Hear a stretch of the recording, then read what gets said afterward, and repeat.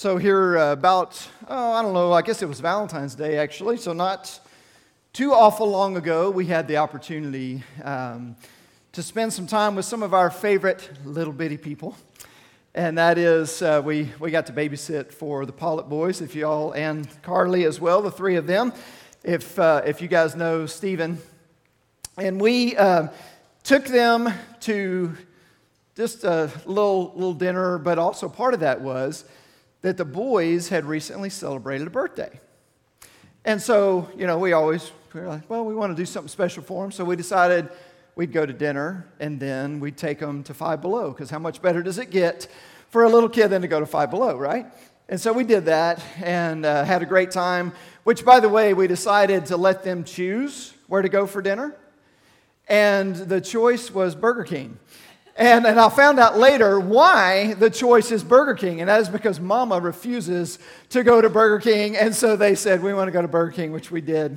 I'll not provide any more commentary on that, but we did go, and so we're shopping with the kids and just having a good time with them. And so Sean takes little Carly, and they go off to the one section of the store, and I take the boys, and it's like, this is our guy time, right? And I tell them, y'all can get 3 things for your birthday, whatever you want. Just go have fun and pick stuff out, and that'll be your birthday present from us. So they did, and we come back to the line, and we get back in line, and Sean just looks at me like I have lost my mind because the boys are carrying the things that they picked out from Five Below. Each of them had a set of boxing gloves that were like this big, right? One of them had a set of plastic nunchucks. And Sean just looks at me like, what are you doing? And so I'm just thinking, they're boys. I mean, in my defense, I did tell them you can't punch each other, at least until you get home. Then you can go at it then, but on my watch, you can't hit each other. And so anyway, I thought about that today because I thought, maybe that wasn't such a good thing because I was setting them up for a fight. I hope today that I'm not setting you up for a fight, but we're about to jump into a theological, very, very challenging topic. And we're going to talk a little bit today about this question. Do we choose Jesus or does he choose us? Or another way, we're going to talk about election. We're going to talk some about free will, some of those kinds of things. We're going to dive into a lot of scripture, which, by the way, Lynn, would you do me a favor? I realized my Bible I left sitting on my desk. If you wouldn't mind grabbing that for me, because I know we've got a lot of scripture we're going to turn to, and I realize I left that behind. But I do want us to kind of just dive into this topic head first and just see what scripture has to say. And we're going to turn to a lot of different passages, but I want us to start in Ephesians chapter 1. So if you'll open your Bible with me to Ephesians 1, verses 4 through 6, and this is kind of our main passage, but we are going to jump around to a lot of different ones as well. Ephesians 1, 4 through 6 says, "For he chose us in him before the creation of the world to be holy and blameless in his sight. In love, he predestined us for adoption to sonship through Jesus Christ, in accordance with his pleasure and will, to the praise of his glorious grace, which he has freely given us in the one he loves."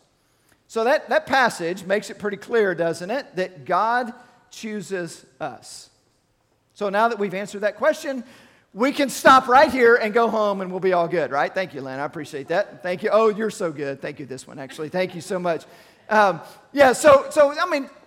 Question solved, answered. I got to tell you, I joke about that. There was a part of me on Wednesday morning as I'm weeding through the theology of all this and just thinking, how in the world do you adequately cover a topic like this in one message, where I wanted to quit right here? I'll just be honest.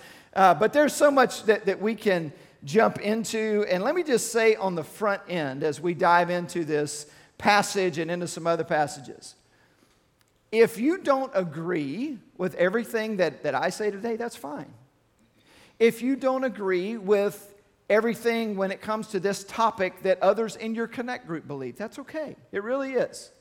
This is not one of those topics where if we disagree here, we can't have fellowship. This is not one of those core. There are certain core things about who Jesus is and our salvation being by grace through faith, and that alone is the way to God. There are certain things that we don't budge on, right?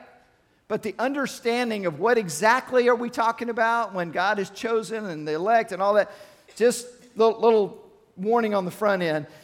My other thought on that is, and we'll come back to this on the back end a little bit as well, let's just maintain a posture of humility as we go through this, because the goal is to let Scripture speak for itself. But the Bible has a lot to say, and a lot to say about this topic, way, way, way more than we could cover in just one message together. Nor do we have the ability to completely and adequately understand all of Scripture that there is. I mean, I've studied the Bible a lot. I have a PhD from a fairly prestigious seminary, and I will tell you, there is so much that I don't know. And there's so much that I'm still growing in and learning, and so I think to come at it from that perspective is important. But at the same time, we should not back away from this topic. We shouldn't shy away and say, well, it's too big for us, we'll never fully understand it, so let's just not talk about it. That's not the approach either. So we're going to dive in and just talk about, what can we learn? What are some things that we can be real confident in, because Scripture makes it really clear. And in this passage, it doesn't use the term, by the way, the elect, but it does talk about those who are chosen. He says that He chose us, verse 4, in Him before the creation of the world. So it's the same idea, the same basic theological issue that we're talking about here. So let's start with this. Here's some things that we do know from this passage. Number one, we know that we were chosen in Christ, because it just says that straight up. You were chosen in Him. That word chosen means to select or to choose out of. It's speaking of a highly deliberate choice.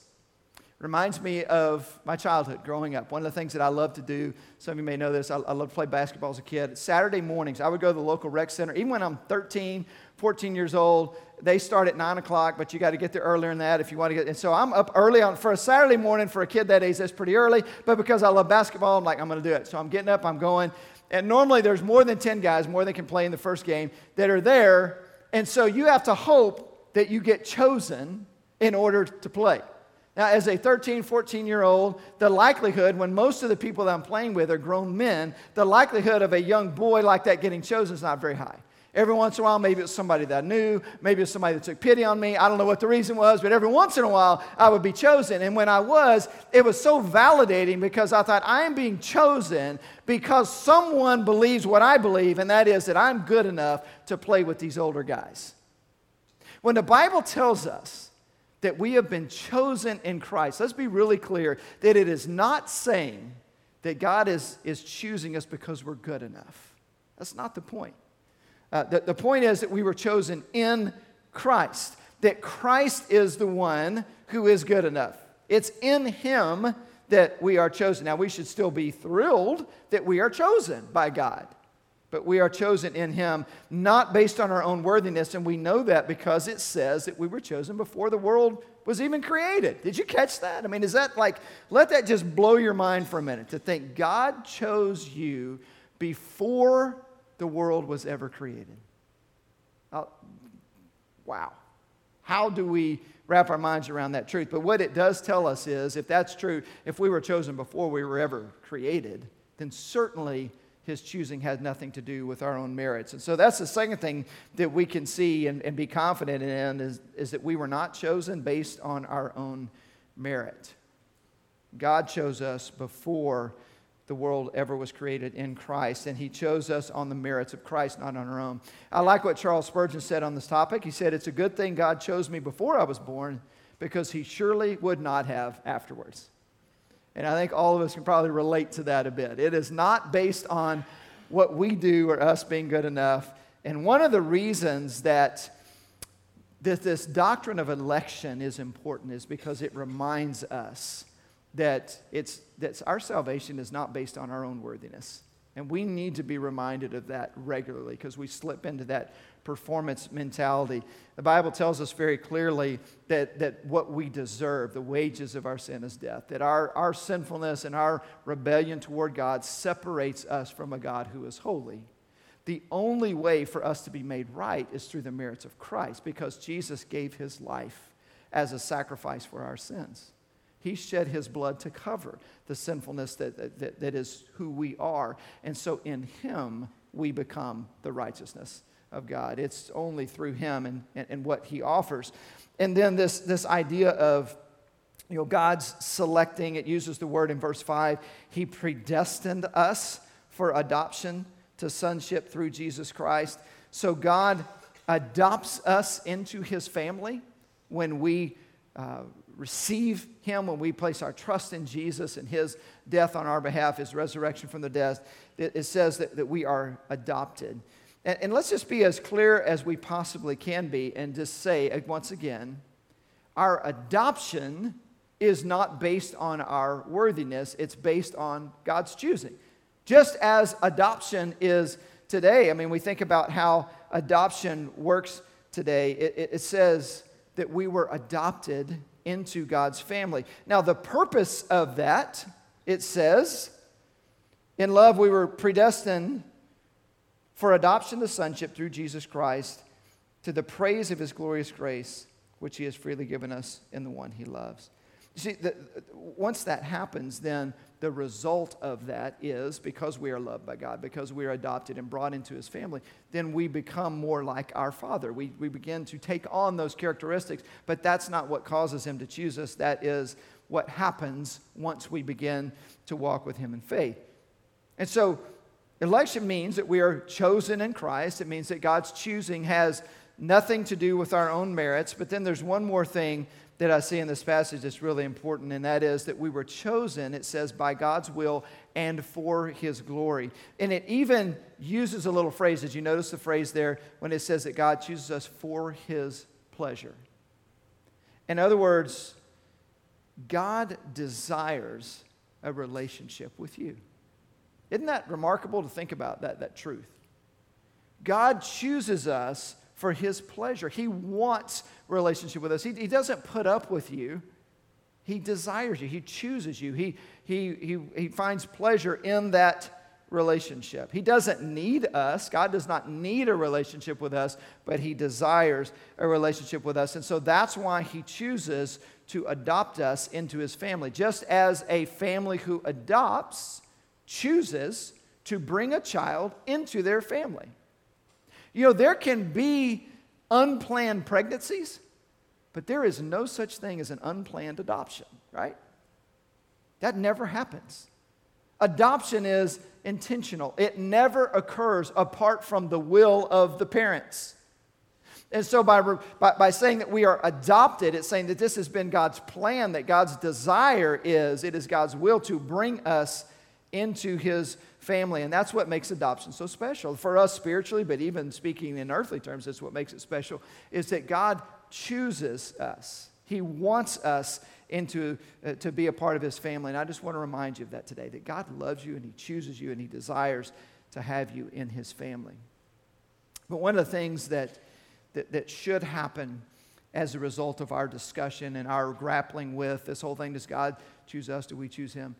It should put more attention and more of the spotlight on God. It should increase our gratitude for the fact that God chooses us and desires us. See, I come from a background that has a really strong emphasis on things like missions and evangelism. And this was, especially in seminary, this was just really drilled in my head of the importance of us sharing the gospel and going and telling the good news.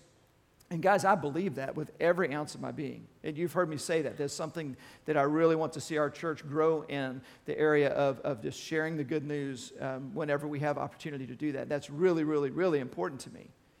But here's the danger of that mindset.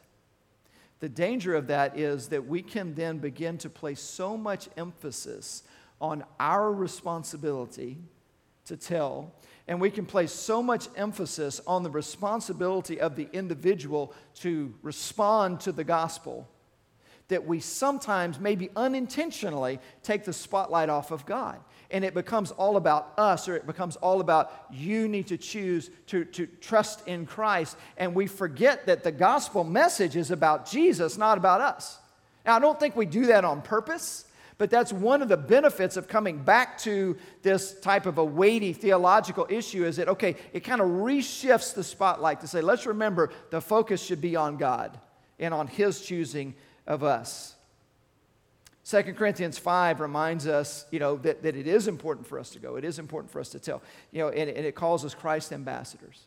It says as though God were making his appeal through us. I think about verses like Romans 10:14. How then can they call on the one they have not believed in?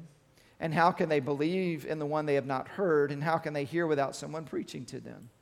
And so, yes, it's important for us to share the good news, but it's also important to remember that the focus is on him and on what he has done for us. Does that make sense? That's one of the benefits, I think, that comes out of talking about something like this. And so, I think this may be one of the reasons for what I perceive as a renewed emphasis. You'll hear a lot of different terms, by the way, if you're not familiar with these things. Sometimes you'll hear a term Reformed theology. You'll hear about Calvinistic theology that tends to focus more on, things like election and predestination and those kinds of things. So there seems to be a resurgence of that, and I think part of that is a reaction to too much emphasis being placed on the responsibility of the individual. And as we'll talk about in a minute, I think sometimes we tend to say, okay, there needs to be a shift, and we, go to complete opposite extremes. And as is often the case, I tend to find myself somewhere in the middle, balancing some of the tension of that. But here's where I begin to struggle with just every bit of part of the doctrine that is taught, Calvinistic doctrine, is if you're familiar with, there's a little acrostic called TULIP, if you've heard that before. If not, go look it up later. I'm not going to spend the time right now. But one of those, the L, stands for something called limited atonement. And essentially what that teaches is that Jesus died on the cross only for the elect.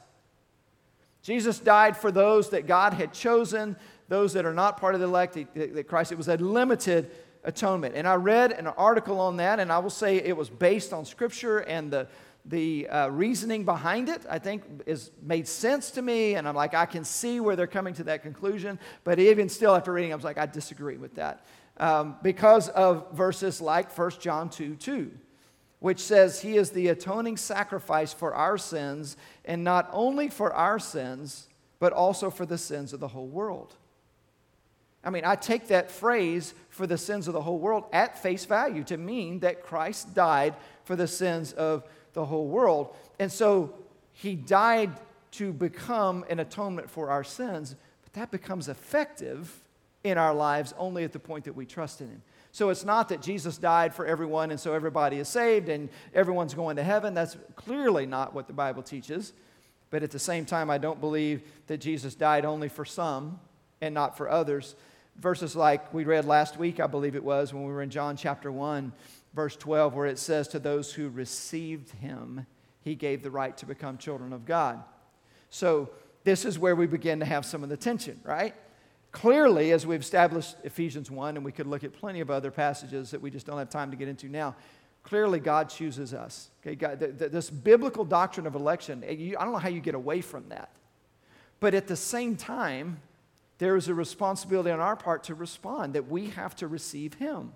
So God chooses and we choose. I think it really is both, but the emphasis should be more on what God does than on what we do. But I struggle with this idea of limited atonement and believing that Christ died for some, but not for others. That some are just predestined to hell while others are predestined to heaven, and that the individual doesn't have any choice. And the reason I struggle with that is not because God can't do that. I mean, God is sovereign and God can do what God wants to do. I don't have an issue with that. But I look at even conversations that Jesus had, in addition to what we see, people like Peter and Paul and the appeals that they're making to people to respond to the gospel. But I think about even Jesus in his conversation with the rich young man. Do you remember that? Sometimes they call him the rich young ruler, however you want to phrase that. But this guy came to Jesus, and he was asking him basically, what must I do to be saved? And Jesus told him, obey the commandments. I've done all these. Back and forth they go. And you get to the end, and Jesus is, I think, really trying to get at the heart of the issue. And he says, sell everything you have. Give it to the poor. And he says, and then this little phrase that he says, and come and follow me, and you will have treasure in heaven. Well, the response to that, Matthew 19, verse 22 through 26, says, when the young man heard this, he went away sad because he had great wealth. Then Jesus said to his disciples, "Truly I tell you, it is hard for someone who is rich to enter the kingdom of heaven. Again, I tell you, it is easier for a camel to go through the eye of a needle than for someone who is rich to enter the kingdom of God." When the disciples heard this, they were greatly astonished and asked, "Who then can be saved?" Jesus looked at them and said, "With man this is impossible, but with God all things are possible." See, I read this passage and I see both divine election and human choice in this passage, because I see that Jesus speaks here to divine election when he says it's impossible for people to be saved on their own, right? It's not something that you can just kind of make happen. I mean, God has to initiate this, and God has to be the one drawing us to himself. But at the same time, I see here, this is an example of Jesus extending an invitation. He said to this guy, "Come follow me." And essentially the guy said no. Now my question is, if this was predetermined, and if Jesus, he was not one of the elect, and Jesus didn't die for him, why did Jesus invite him to come and be his follower? Was this just kind of a token thing, just to make a point? Was he messing with the guy a little bit, knowing that he had no opportunity to respond in a positive way? I mean, you follow me? I read this, I'm like, no, I believe this was a genuine invitation that Jesus gave, "Come follow me," and he didn't. Just as many people are given the invitation by God, "Come and follow me," and they respond no. And I don't see that as being God's rejection of that individual. I see that as that individual rejecting God. And so when it comes to this issue, who chooses who, it's God is the one who does the choosing, but we must respond to that. We have to respond in some way to that call that God is putting on us. And I read other passages, especially in the early church, and Acts chapter 2 comes to mind when Peter is preaching, verse 38 and 39. It says, Peter replied, "Repent and be baptized, every one of you, in the name of Jesus Christ for the forgiveness of your sins, and you will receive the gift of the Holy Spirit. The promise is for you and your children, and for all who are far off, for all whom the Lord our God will call." Notice that last little phrase there. So again, I see both. It's got to be God's calling, but he's also saying, but you have a response. So people ask the question, by the way, right before this, what do we do? What should our response be? Peter preached the gospel. He talked about the death and the resurrection of Jesus, and the people are like, what do we do? And Jesus said, you need to repent and be baptized, which was part of the expression of faith. But they had responsibility. They had to do something. But at the same time, he says, all the Lord our God will call. And so it's both. Jesus put it this way in John 6:44. He said, "No one can come to me unless the Father who sent me draws them, and I will raise them up at the last day." So we don't come to Christ on our own desire. He draws us to him. That's election. But at the same time, these passages that we're reading are saying, but we must choose to respond. You see, there's another theological teaching in Calvinism, and that it's called irresistible grace. The idea that God draws us, and that if you're chosen, if you're elect, there's nothing you can do. You're just going to be drawn into a relationship with him. And I struggle with that one too, based on what I see here of even Jesus saying, "Come after me, come follow me," and people saying no. So I do think we have a responsibility here, and maybe we kind of wrestle with how do these two fit together. But somehow in God's economy, divine election and human free will both live in perfect harmony together. Again, to quote Charles Spurgeon, someone once asked him how he reconciled God's sovereignty and man's responsibility, and he said, "I never try to reconcile friends. They're both in the Bible." It's a good response. It's a good answer. They're both in the Bible. We can't get away from it. It gets a little uncomfortable for us at times because we like things to fit in neat little categories, don't we? We want to say, I am this. I fit in this little box over here. And yet, there are so many times where there is this tension of, well, I see the Scripture speaks to this, and I see the Scripture speaks to this, and these two feel to me like they're somewhat contradictory, but somehow they're not. Somehow they're both true, and they both coexist. Both of them. Divine election, absolutely. The emphasis should be on God. God is the one who draws. God is the one who gets the credit. We don't take any credit for our salvation. God even gives us faith to respond. But at the same time, we have to be open to that and receive that. And there is a choice, I believe, that we make to respond in faith. That's why throughout even the Old Testament, New Testament, you see God saying things to his own children, to the elect, by the way, things like, if you will follow me, this is how I will bless you. But if you turn away from me and you follow these foreign gods, this is how I will punish you. And it's like, choose. You remember that Joshua 24, the famous passage, so many people, we have this up, I think, somewhere in our home, and so many of you do, choose this day whom you will serve. All of that came from Joshua saying, you've got to make up your mind. Are you going to serve the gods of your fathers and of the other people and the Amorites and all these, or are you going to serve the Lord? And then it ends with, as for me and my house, we will serve the Lord, right? But choose. You have to make up your mind. You have to decide who you are going to follow.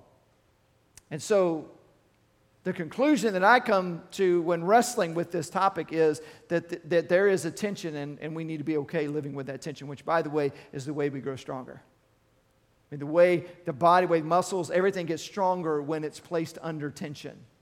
And so that should help us to grow in our faith. It shouldn't cause us to question our faith. It should stress us to the point of growing in our faith. But if you feel a little bit overwhelmed by this topic, and you think, man, I'm not sure, maybe you're going to walk away saying, I'm more confused now than I was when I first came in.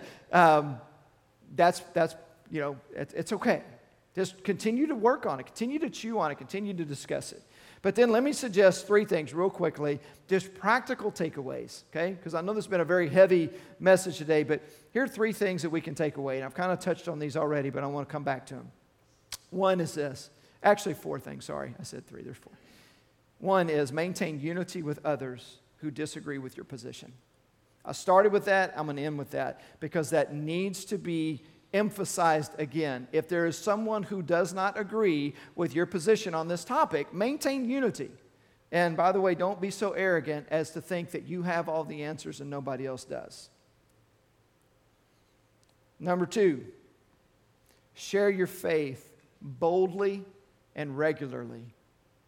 Wherever you find yourself on this spectrum, okay? The Bible is extremely clear that we are called to share the good news, that we are Christ's ambassadors as though he were making his appeal through us. So whether your view is God's already decided who's saved and it's going to happen, if that's your view, then share your faith with confidence because you know that if the person needs to respond, they will. But that does not take away your responsibility to share your faith. If you land more on the other side and kind of wear that responsibility of, oh my goodness, I've got to share my faith because if I don't, somebody's going to go to hell or they're not going to respond. Well, there's a part of that that I actually agree with, but we have to be careful not to wear that burden so much that it becomes all about us. You see, God is the one who draws people to himself. He's the one who is responsible for whether a person decides to follow him or not. It's not on your shoulders.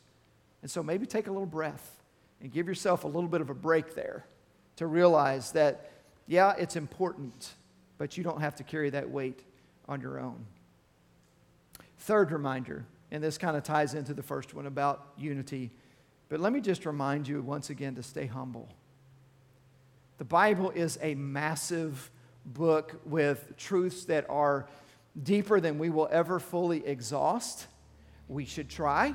We should dive in. We should learn. We should study. We should stretch ourselves. We should have conversations with one another where we push each other and grow. But we maintain humility throughout that process. We maintain that humility and realize, some of the things that I am absolutely convinced are true may not be. Maybe I am off here. As long as we're basing our beliefs on our understanding of Scripture. Okay, that's the key. It's not, well, I just don't feel this is right, or this, based on how I understand Scripture, this is the conclusion that I'm coming to. But at the same time, I'm going to be humble enough to recognize, it's possible that I don't see the whole picture. I could be wrong here. And then one last reminder, and this one I just hope to encourage you with as we wrap things up. Can I just remind you again, God chooses you. God chooses you. Now, if you find yourself in a place where you have not yet responded to God's drawing of you, and you can sense that, and maybe some of you just feel it right now. It's like, man, I know that God desires a relationship with me. I can sense that. but you've never come to a point of surrender. You never come to a point of saying, yes, Jesus, I'm going to give my heart to you. I'm going to trust you. And I want to encourage you to let today be that day that you say yes, knowing that he chooses you. But I also want to remind those of you that have a relationship with Christ, can I just tell you again, that's because God has chosen you. I mean, yes, he gets the credit for that, but it also says he wants you. It says that you are valuable. If you've ever felt worthless, if you've ever felt like nobody really wants me or nobody really desires a relationship with me, if you've been told that before in your life, or maybe if it's just the voices inside your head that are telling you you're not worth anything, I just want to remind you today, God says otherwise. God says, I choose you. I want you. I am adopting you into my family. And there's a lot of peace that comes from knowing that God chooses and desires us. Let's pray. Lord, thank you. Thank you that you choose us. Thank you that you love us. Thank you that you desire us. Lord, there's no doubt that it's not because of anything that causes us to be desirable. But Lord, I thank you that you love us and draw us into a relationship with yourself anyway. And so, Lord, just give us peace. Let us rest in that. I pray that there is great encouragement that comes as we just kind of wrestle with this and remind ourselves that you've chosen us. And Lord, my prayer is that we just respond to that in faith. In Jesus' name we pray. Amen.